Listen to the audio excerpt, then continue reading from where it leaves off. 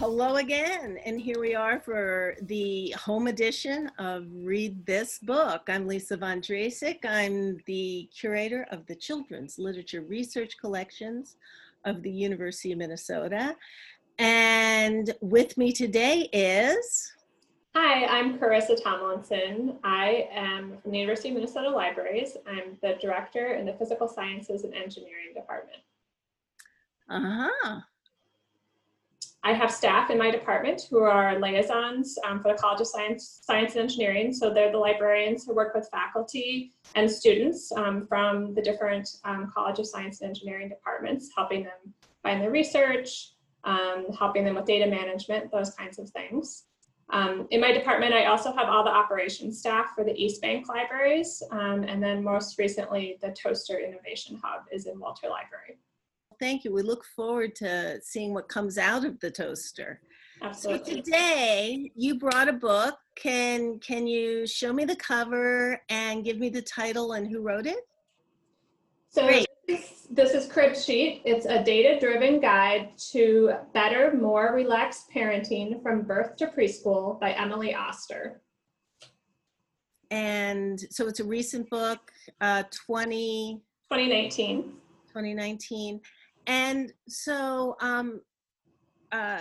my first question really is, it's a parenting book. So are you a parent?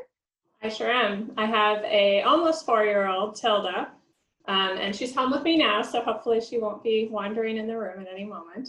And tell me a little bit about how you came by this title. Sure. So I actually read another book by Emily Oster before this.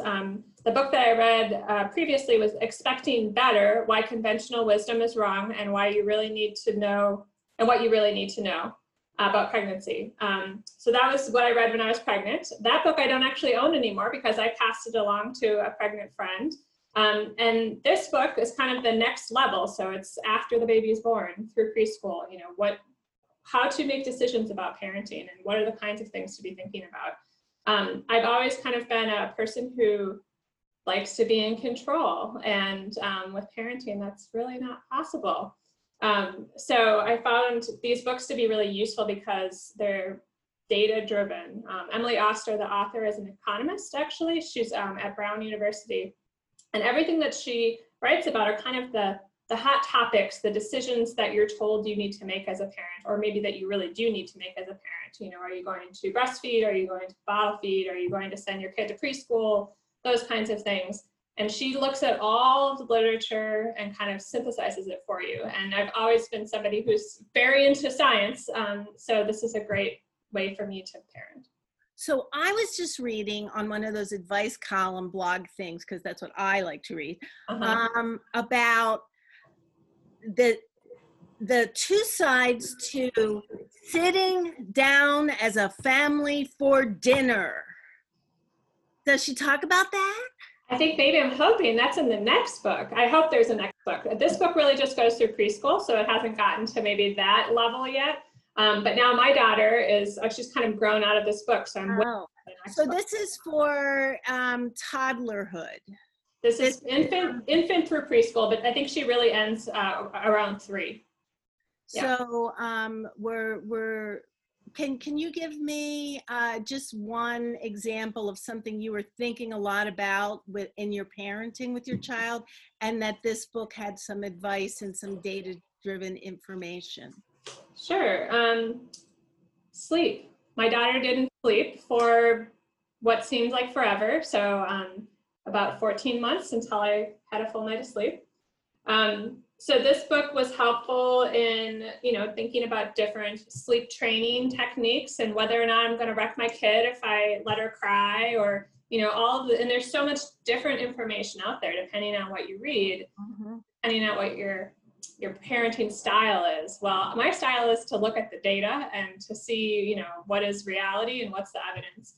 And so she really breaks that down. And what she basically says is that cry it out methods are effective at encouraging nighttime sleep. There's evidence that using these methods improve outcomes for parents, including less depression and better general mental health. There's no evidence of long or short-term harm in infants. If anything, there may be some evidence of short-term benefits. There is evidence of success for a wide variety of specific methods and little to distinguish between them. The most important thing is consistency. Choose a method, you can stick with it and stick with it. So that was very helpful for me. I definitely wasn't consistent, and I think that was a big part of the problem. And you and your husband have to agree on the method. Absolutely, absolutely. So did you close the door and sit on the floor and wait? We sure tried. We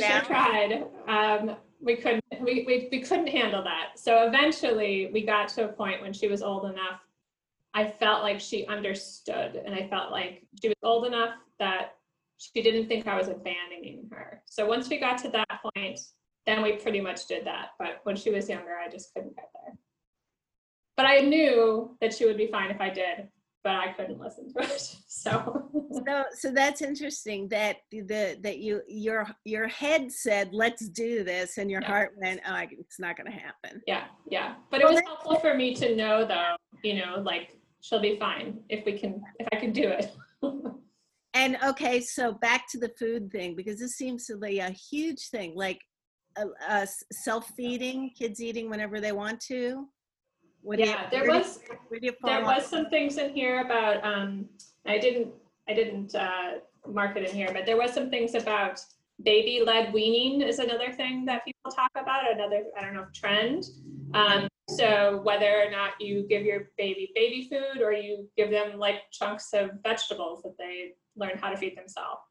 I had read so many places that like you have to choose one or the other, or there'll be this confusion about it. Right. It just seems silly to me. And that's kind of what she said too, is that there's not going to be confusion, and that you can choose both ways. And that's what we did. We got baby food when it made sense, when it was easy, and we gave her food. It sounds like this is a readable book. It's very, that how's the index? Like you can be there in the middle of the night and look something up and go, Yep. You put your finger down, go, oh, that's what's going on. And I appreciate they have charts and graphs. It's about potty training and when it's best to start trying. A lot of it though is there really is no answer. Don't worry about it. It'll all work out. So a lot of times there's no like real definitive information, and that actually made me feel better too.